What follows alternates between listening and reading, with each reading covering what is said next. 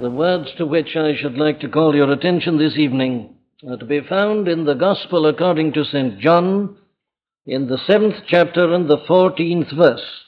The 14th verse in the 7th chapter of the Gospel according to St. John. Now, about the midst of the feast, Jesus went up into the temple and taught.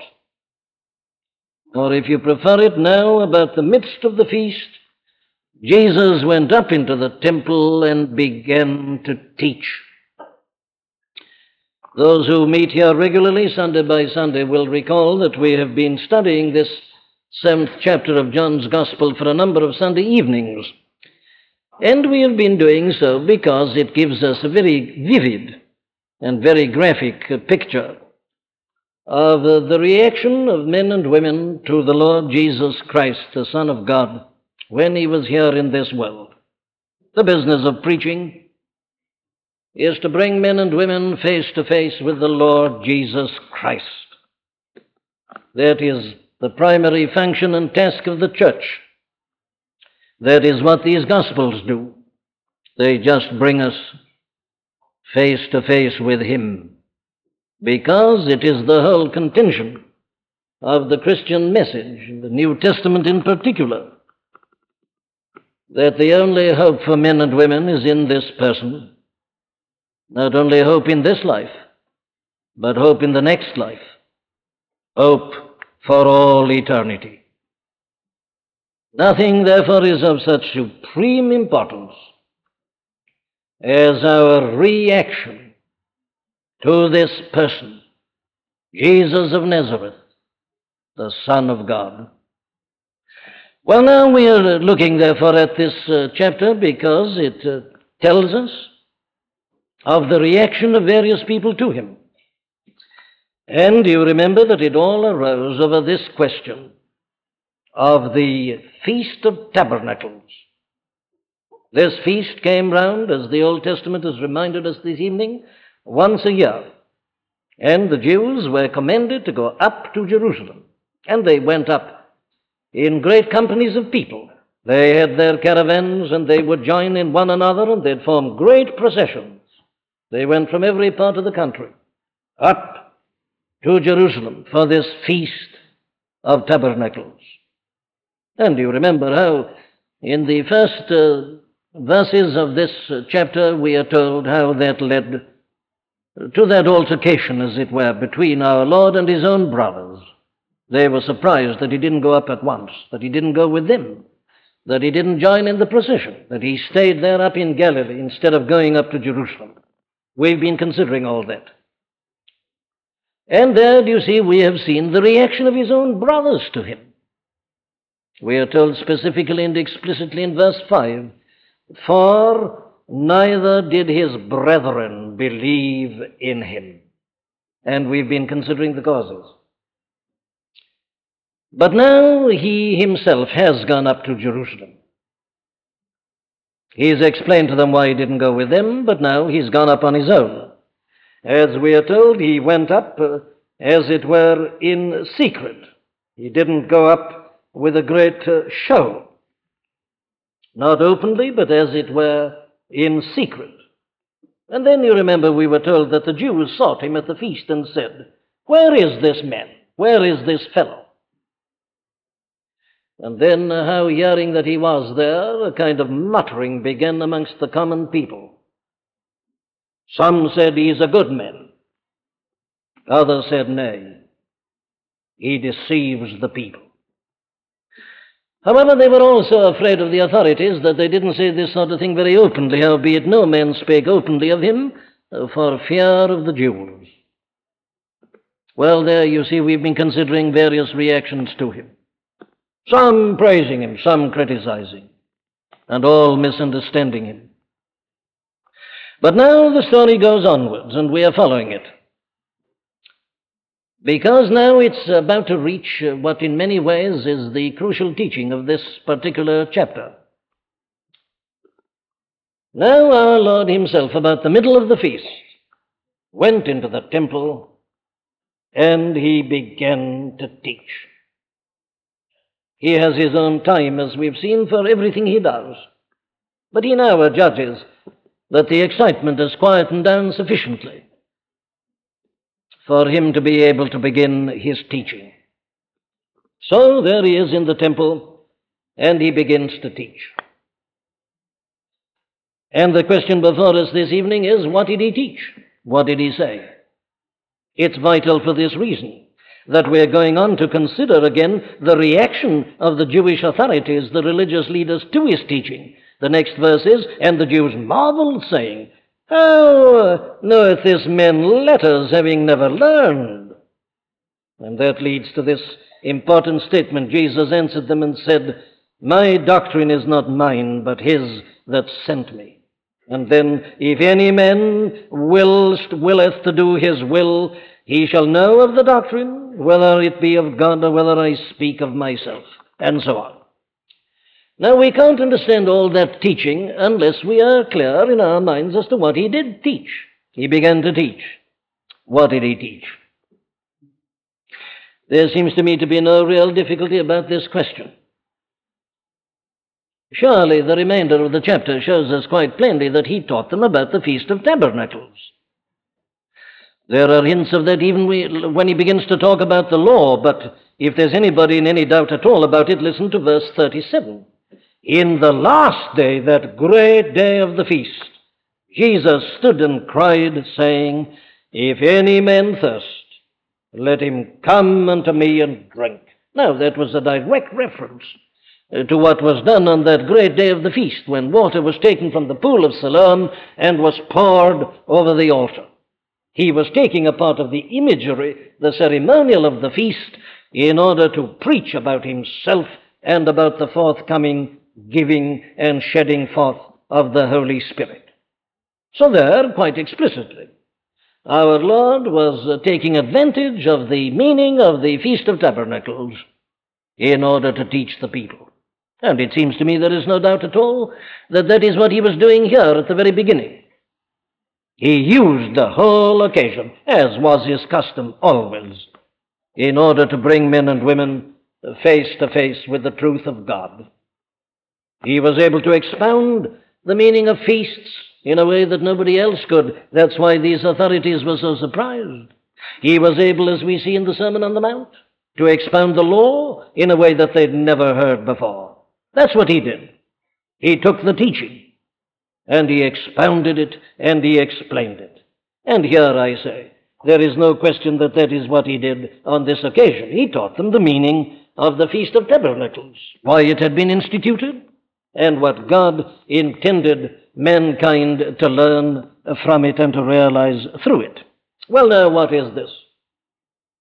And the answer, of course, is to be found very clearly in that 23rd chapter of the book of Leviticus, that portion of which we read at the beginning. And I read it in order that we might be reminded of this.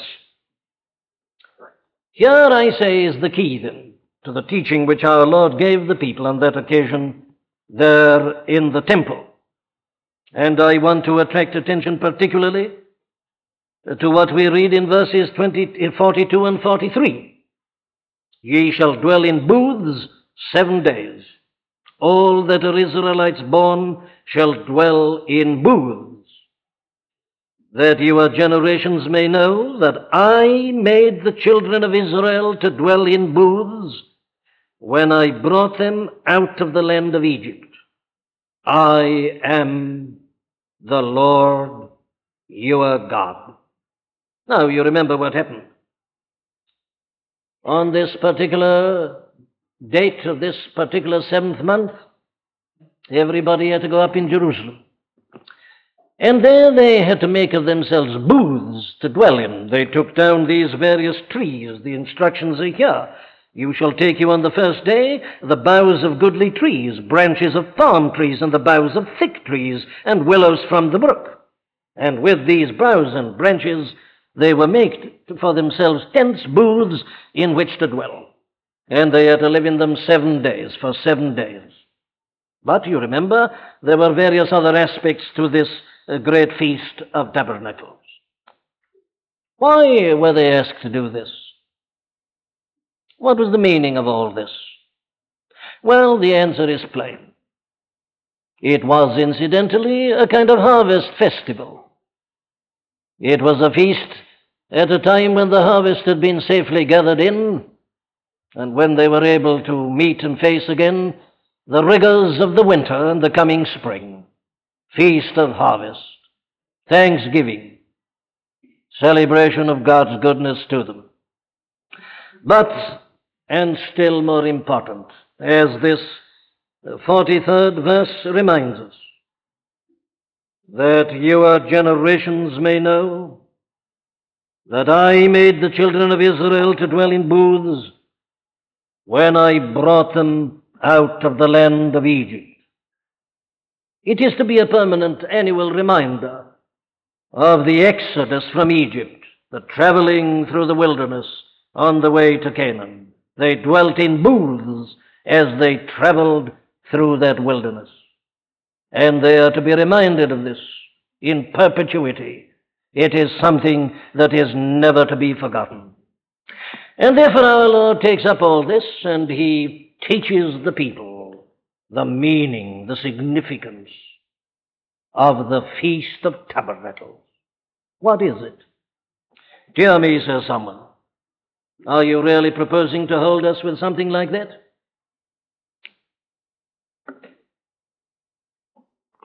We came here, says someone, expecting that you'd be telling us about capital punishment or euthanasia. These are the problems of the hour. Should people suffering with cancer be allowed to go on living, or should we put them to sleep? Should a man that murders a policeman, should his life be taken from him? These are the problems. I suggest, my dear friend, that they're not your problems. There are bigger and deeper and vaster problems for every one of us. It's a nil day for the Christian church when her preaching is controlled by the popular press. I'm not commissioned to preach to people what they want to hear. I have a message from this book from God. What's the message?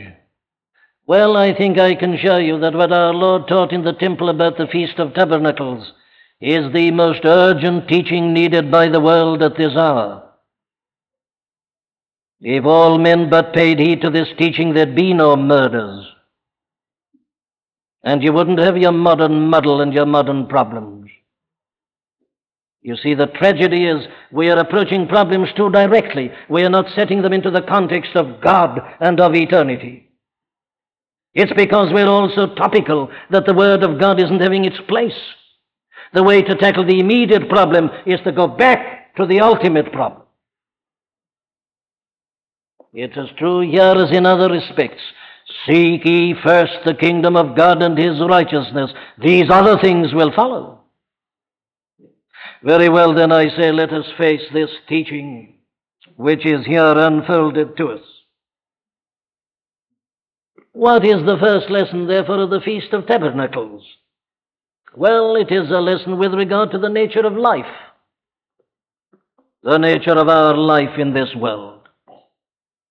Your men and women are called out of their houses, out of their homes, and they're told to live for a week, for 7 days, in booths, tents, made thus out of branches and boughs, a temporary kind of structure, for 7 days every year.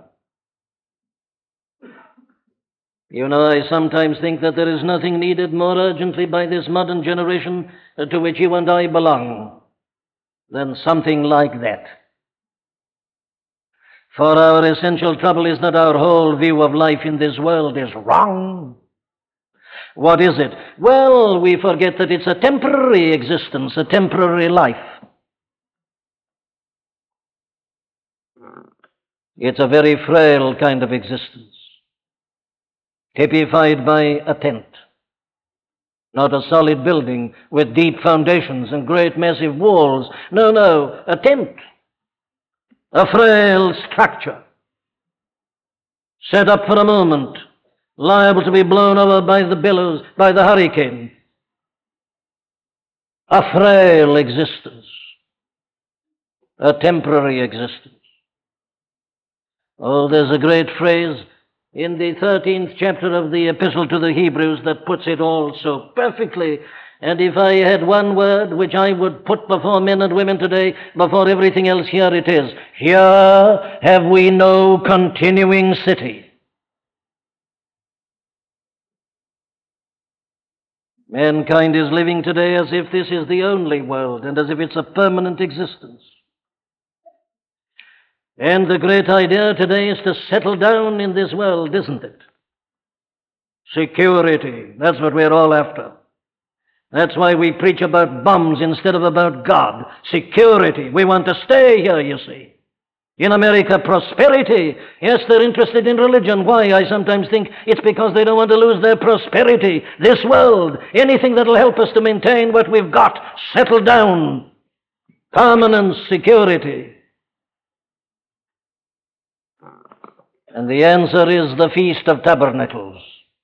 Tents. Here have we no continuing city. But mankind is fooled by its own works. We live in big cities, and it all seems so solid. It's all here and round and about us, and we feel we're going to stay here forever, but we are not. We are not. And the first object of the Feast of Tabernacles was to remind these people that you can't settle down in this world. It's only temporary. We are here today, we are gone tomorrow. We are all journeymen, we are sojourners, pilgrims and strangers. You know, this is the message of the whole book. This is the great fundamental theme of the Bible, and it comes to mankind tonight, and it says the same thing. You, with your plans and your state schemes and your welfare state, you who are settling down and killing germs and conquering diseases, and who think you're going to live forever. Yes, I know, the age of death is going up and up, and mankind is laughing at it all. We are settling down. No, you're not. In spite of all your provisions and all your precautions, you're living in a temporary world, and it's an uncertain world. It's a journey, my dear friend. And nightly pitch my moving tent. A day's march nearer home. I make no apology, therefore, this evening of calling your attention to this. The first question for every one of us is not whether we should put to death somebody who's got some lethal disease, not whether a man who commits a murder should be put to death. The question for us is this: have we thought about our own death? How easy it is to argue about these other things. Should a man's life be taken? Should life be taken by a doctor? Should life be taken by the state? And you see, while you're arguing about those, you've never faced this question, that your life is on a very short lease. Pilgrims and strangers, travelers, moving tent. It would be a very good thing for us, wouldn't it, to observe the Feast of Tabernacles, and just to remind ourselves that though we are so clever, so wonderful, and of honest nature, and have conquered so many diseases, that still the fact is about every one of us that we are here today and gone tomorrow. Here have we no continuing city. The summons is bound to come or soon or late to every one of us, and the summons will be this: move on. Strike your tent. Come along. Or as our Lord put it, you remember in that parable of the rich fool, who was now congratulating himself on his affluence and prosperity and his phenomenal success, which was so great that he was embarrassed, and talks about pulling down his barns and building greater, and says to himself, Soul, thou hast much goods laid up for many years. Take thine ease, eat, drink, and be merry. But God said unto him, Thou fool, this night thy soul shall be required of thee. You're living in a tent, my friend. You're living in a tabernacle. Don't be misled by the social schemes and social security and economic and financial security. Don't be misled by it, by the solidity of buildings, the solidity of cities. It's a brief and a passing life that we're all in. And the object of this teaching is to make us face that, to realize it, to remind us that we are men and women on a journey. And we've got to go on. We can't step out.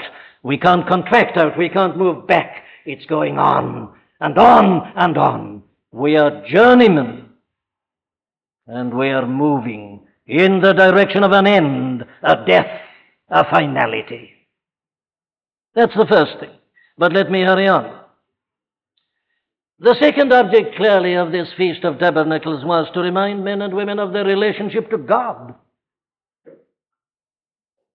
That your generations may know that I made the children of Israel to dwell in booths when I brought them out of the land of Egypt. I am the Lord, your God. Relationship to God. Isn't this the thing that we need to be reminded of? The moment we realize our smallness, our frailty, and the precarious nature of the life which we live, we then begin to think of our relationship to God,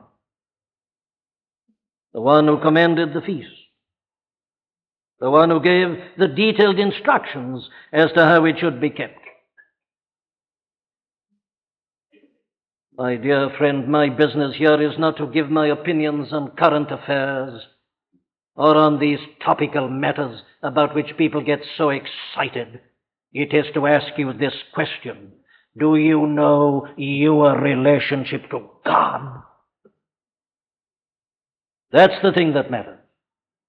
Your opinions and mine on 1,001 questions are trivialities that don't matter. But here is a question on which your whole eternal destiny is going to suspend: your relationship to God. And he has given us clear instruction about this in the Feast of Tabernacles. Do you remember how he told them to observe it? Here it is. On the first day shall be an holy convocation. Ye shall do no servile work therein. Everybody needs this instruction. Christians as well as non-Christians. You know, all our religious conferences come to nothing. I'll tell you why. We never start them with a holy convocation. We have a form of prayer, of course. We have an introductory devotional service, but we rush on to the business. God commanded these people to give a whole day to a holy convocation. Everything else was to be set aside. No servile work was to be done. And he's still teaching us that. One day in 7 is meant to be a holy convocation, my friend. God has ordained that from the very beginning, and it's in force at this moment. I don't care so much which day you observe, but I am concerned about one day in 7, a holy convocation. No servile work, giving it up to God and to his worship and to his praise. No, not just rushing to a morning service and then going to play your polo or whatever it is. No, giving the whole day to him. To God. Not as a polite Christian attending a morning service and then spending the rest of the day in keeping your correspondence up to date and writing to your children at the boarding school. No, giving the whole day to God in worship, morning and evening. Christian people, is it surprising the church is not being blessed? when we are content with just giving God a portion of our time. He wants a whole day. The first day shall be a holy convocation unto the Lord. And what's it to be? How's it to be used? What's to be done? Well, in worship. God is to be worshipped because He is God, because He is who and what He is. He says, I am the Lord your God. Business of the feast was to remind men and women that God has made them and not they themselves, that we are all the products of His work and activity, that all we have and hold are under His hands. Life, being, existence, health, strength, food, clothing, shelter, it all comes from Him. He is over all and above all. He is God. He is the only God. And He is over all. And there is but one attitude that is worthy in His presence, and that is worship. Bowing before Him. Worshipping Him, acknowledging Him. Holy convocation. And then you notice the details about sacrifices. 7 days ye shall offer an offering made by fire unto the Lord. And then again a holy convocation on the 8th day, and ye shall offer an offering made by fire unto the Lord. It is a solemn assembly. Ye shall do no servile work therein. What is the meaning of these sacrifices? Oh, it's quite simple. This is a way in which they acknowledge God and His holy laws. For God gave mankind laws by which they should live. He gave a law originally to man in Adam. He gave it explicitly through Moses to these children of Israel in the 10 Commandments and the moral law and all that accompanied it. This is God's law. And He has even given laws as to how He should be worshipped and how He should be praised. And a part of this ceremonial, you see, was designed to make people realize that they are to acknowledge God and His holy laws. I am the Lord thy God. Thou shalt not worship any gods beside me. Thou shalt not bow down to any graven image. Isn't this what the world needs? Men and women are bowing down to their own graven images. They are taking the name of God in vain. They have made themselves their own gods, their own country, their own political party, their wealth, their position, their children, their possessions. They're worshiping their own gods. And here God is calling us back to worship Him and to acknowledge Him alone, and to humble ourselves under His most holy laws. Thou shalt not kill. Thou shalt not steal. Thou shalt not commit adultery. Thou shalt not covet thy neighbor's wife or ox or ass or servant. Men and women, isn't this the thing the world needs to be hearing? Look at our moral muddle. Look at our problems. Rapidly developing, multiplying week by week. The chaos that surrounds us. And what is needed? I say it isn't a mere discussion of particular problems. It's this. It is because men and women have lost the consciousness of God and have become lawless and are living to themselves and making their own laws and playing fast and loose, even with the gift of life that God has given us, and saying that you can kill a person if it's going to relieve pain and suffering. That's why things are as they are. No respect for life, which is given by God and can only be taken back by God. Burnt offerings and sacrifices. Man has sinned against God, and in his offerings he acknowledges it and he confesses it. And he takes his propitiatory offering. He takes the animal and kills him and takes the blood and he offers it to God. It is an appeasement. It is asking God to be merciful and to have pity and to have compassion. God ordered it. Holy convocation, worship, sacrifices. And then praise. Praise to the God of the harvest. If we've gathered in our harvest and put it into our barns, who do we thank for it? Do we thank modern science with its new fertilizers and its artificial manures? Do we thank man who can even produce artificial rain? Well, you may if you like, and it'll lead to disaster, but we should thank God, the giver of every good and every perfect gift. If he were to withhold the sunshine and the rain, we'd all be starving. And he controls it all. It is of his goodness that we are not already consumed. God is the giver of every good and every perfect gift.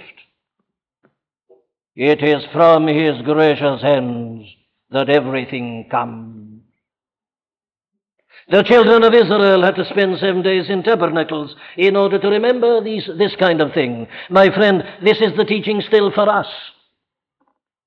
Is your life lived under God? Do you worship him? Is he supreme in your life? Are you living and keeping his holy laws? Are you praising him? When did you last thank him out of a full heart? Do you thank him day by day for the health and strength you've got, and which he could take away like that from you, for your preservation and all these things? Oh, how we need to be brought back to the teaching of the Feast of Tabernacles. In other words, you see, it comes to this. In the tents and in the ceremonial, they are really being brought to realize their utter, absolute dependence upon God. The word in the book of Deuteronomy tells us that God did all these things to them in order that he might impress this upon their minds, that man does not live by bread alone, but by every word that proceedeth out of the mouth of God.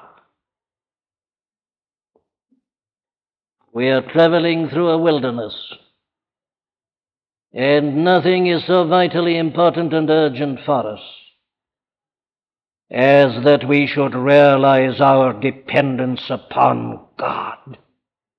Forget your insurances. Forget your plans and schemes. They won't save you. They won't save you from death. They won't save you from judgment. They won't save you from meeting God. Here I say we are called to realize this, that we are utterly, absolutely dependent, final, upon God. He's the giver of every gift to men, of every genius, every ability, every power, every discovery. They're but discoveries of the things God has put into nature. We call them the laws of nature, but they're not. They're the laws of God, and they're all for the good and the benefit of men. We are dependent upon him. Let us acknowledge it. Let us thank him for it. But let me hurry to the third and the last thing. The Feast of Tabernacles is to remind us about the nature of life in this world, about our relationship to God, yes, and above everything to remind us of what God has done for man, that your generations may know that I made the children of Israel to dwell in booths. When? When I brought them out of the land of Egypt. Here it is. Look at it first of all in the case of the children of Israel. Why did God make them dwell in booths? Why did he ordain the Feast of Tabernacles? Oh, it was to remind them forever of what he did for them.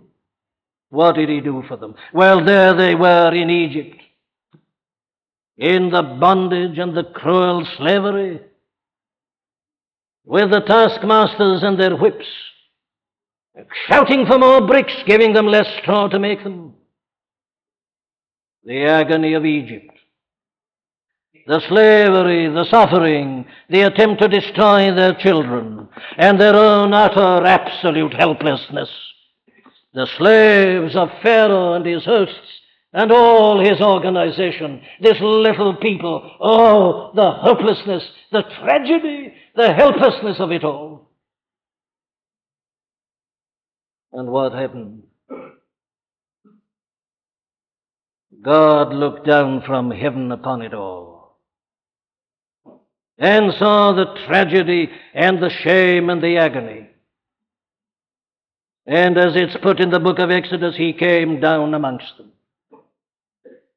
He sent down a deliverer. He raised up Moses, you remember. He did it all from beginning to end. It was God's action. He planned it all. What did he plan? Well, he planned a way of escape for them. He and he alone did it from beginning to end. He made a way whereby they should escape out of the hands of the Egyptians. He delivered them from the oppression and the cruel, terrible tyranny. He gave them detailed instructions how to do it all. He sent the plagues upon the Egyptians, and especially the terrible night when he slew the firstborn of all the Egyptians, but saved the Israelites, whom he had instructed to put blood upon the doorposts and the lintel. The Passover, and the marvelous escape, you remember, and the coming to the Red Sea, and the escape and the drowning of Pharaoh's hosts, and the landing on the other side. Delivered from their enemies, set free from their captors, obstacles overcome, leading them through the wilderness, feeding them with manna, and on and on and on, and ultimately to bring them to the promised land of Canaan, a land flowing with milk and honey, the haven of refuge, the land for their possession. God had done it all of his grace and by his own power and wonderful action. So he calls Moses to him and gives him these instructions. See to it, he said, that every 7th month, every year, these children of Israel should live in booths and observe the Feast of Tabernacles, that they might ever remember what I did for their fathers when I brought them out with a mighty hand, delivered them from all their oppressors, and took them into the land of promise. I imagine that our blessed Lord and Savior outlined in his own divine manner some such teaching as that. But I am very certain that he didn't stop at that. As later on, when he took up the ceremonial of the pouring of the water from the pool of Siloam upon the altar, he applied it to himself and said, "If any man thirst, let him come unto me and drink. I am the pool of Siloam. I am the rock that was in the wilderness," as he did all that. I am certain that at this point he also applied all this teaching to himself. All these things are but types. These are written, as Paul puts it to the Corinthians, for our instruction, examples and samples. These are the shadows pointing to the substance, and the substance is Christ.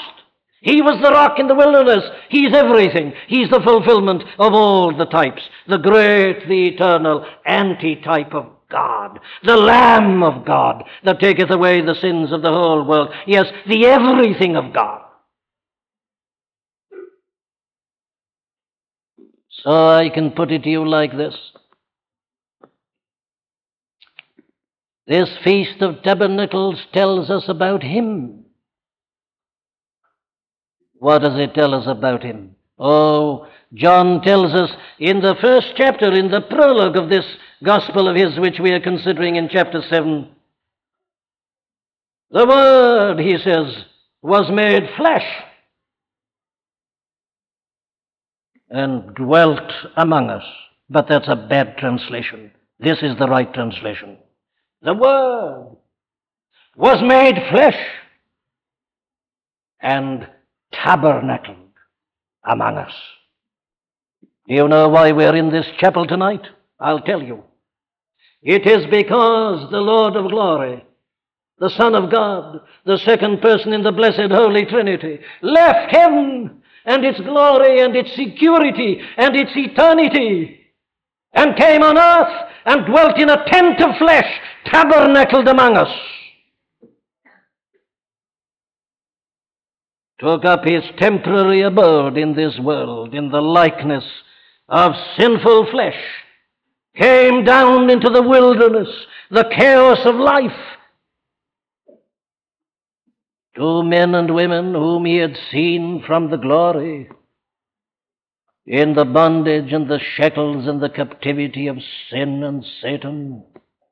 He came down and tabernacled among us because he saw people like you and me, slaves of the world and the flesh and the devil, slaves as much as the Israelites were in Egypt, with the taskmasters and the whips and the scorpions and all the agony and the cruelty of it all. He looked down from the ramparts of heaven and he saw us, and he came down amongst us.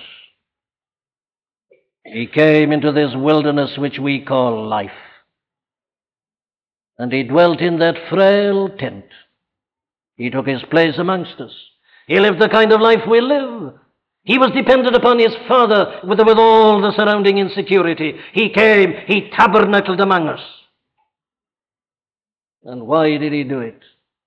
Oh, it was because he came to do for us something infinitely bigger and greater, even than that was done for the children of Israel in their captivity and bondage in Egypt.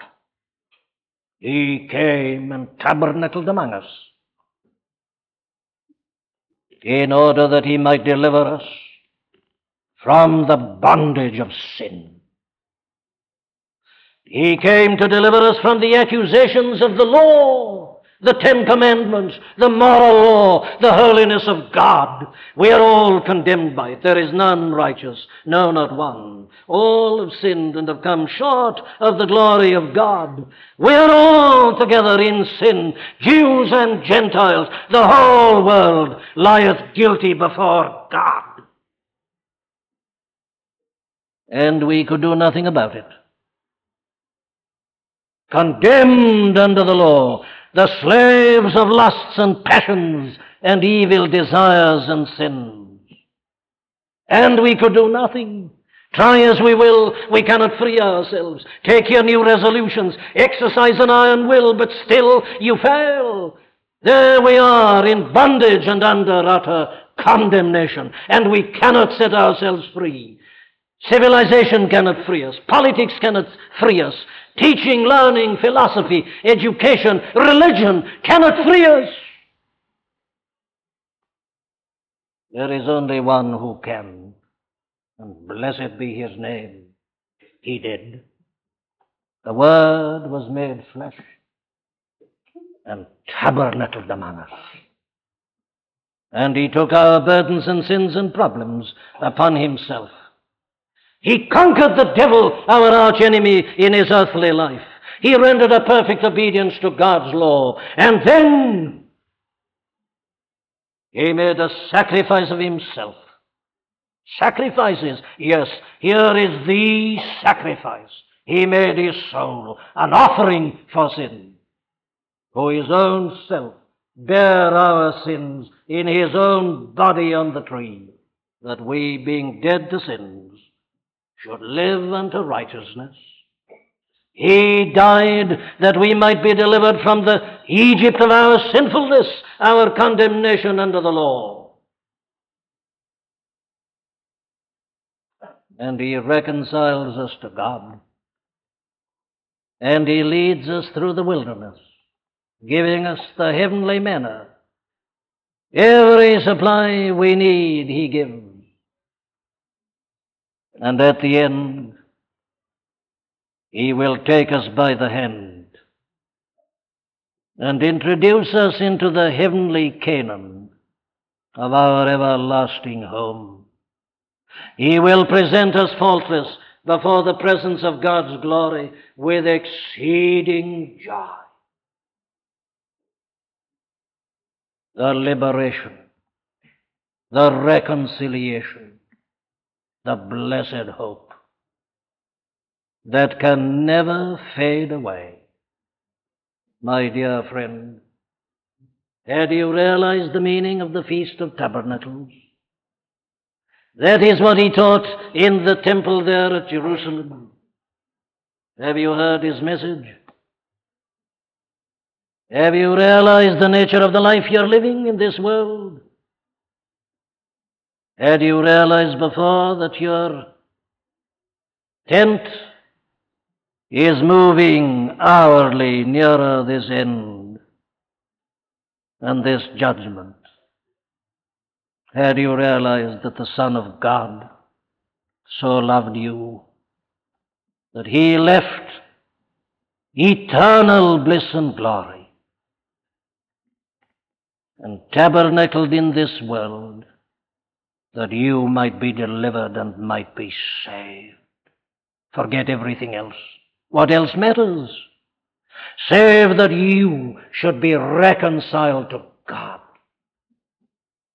and be saved eternally.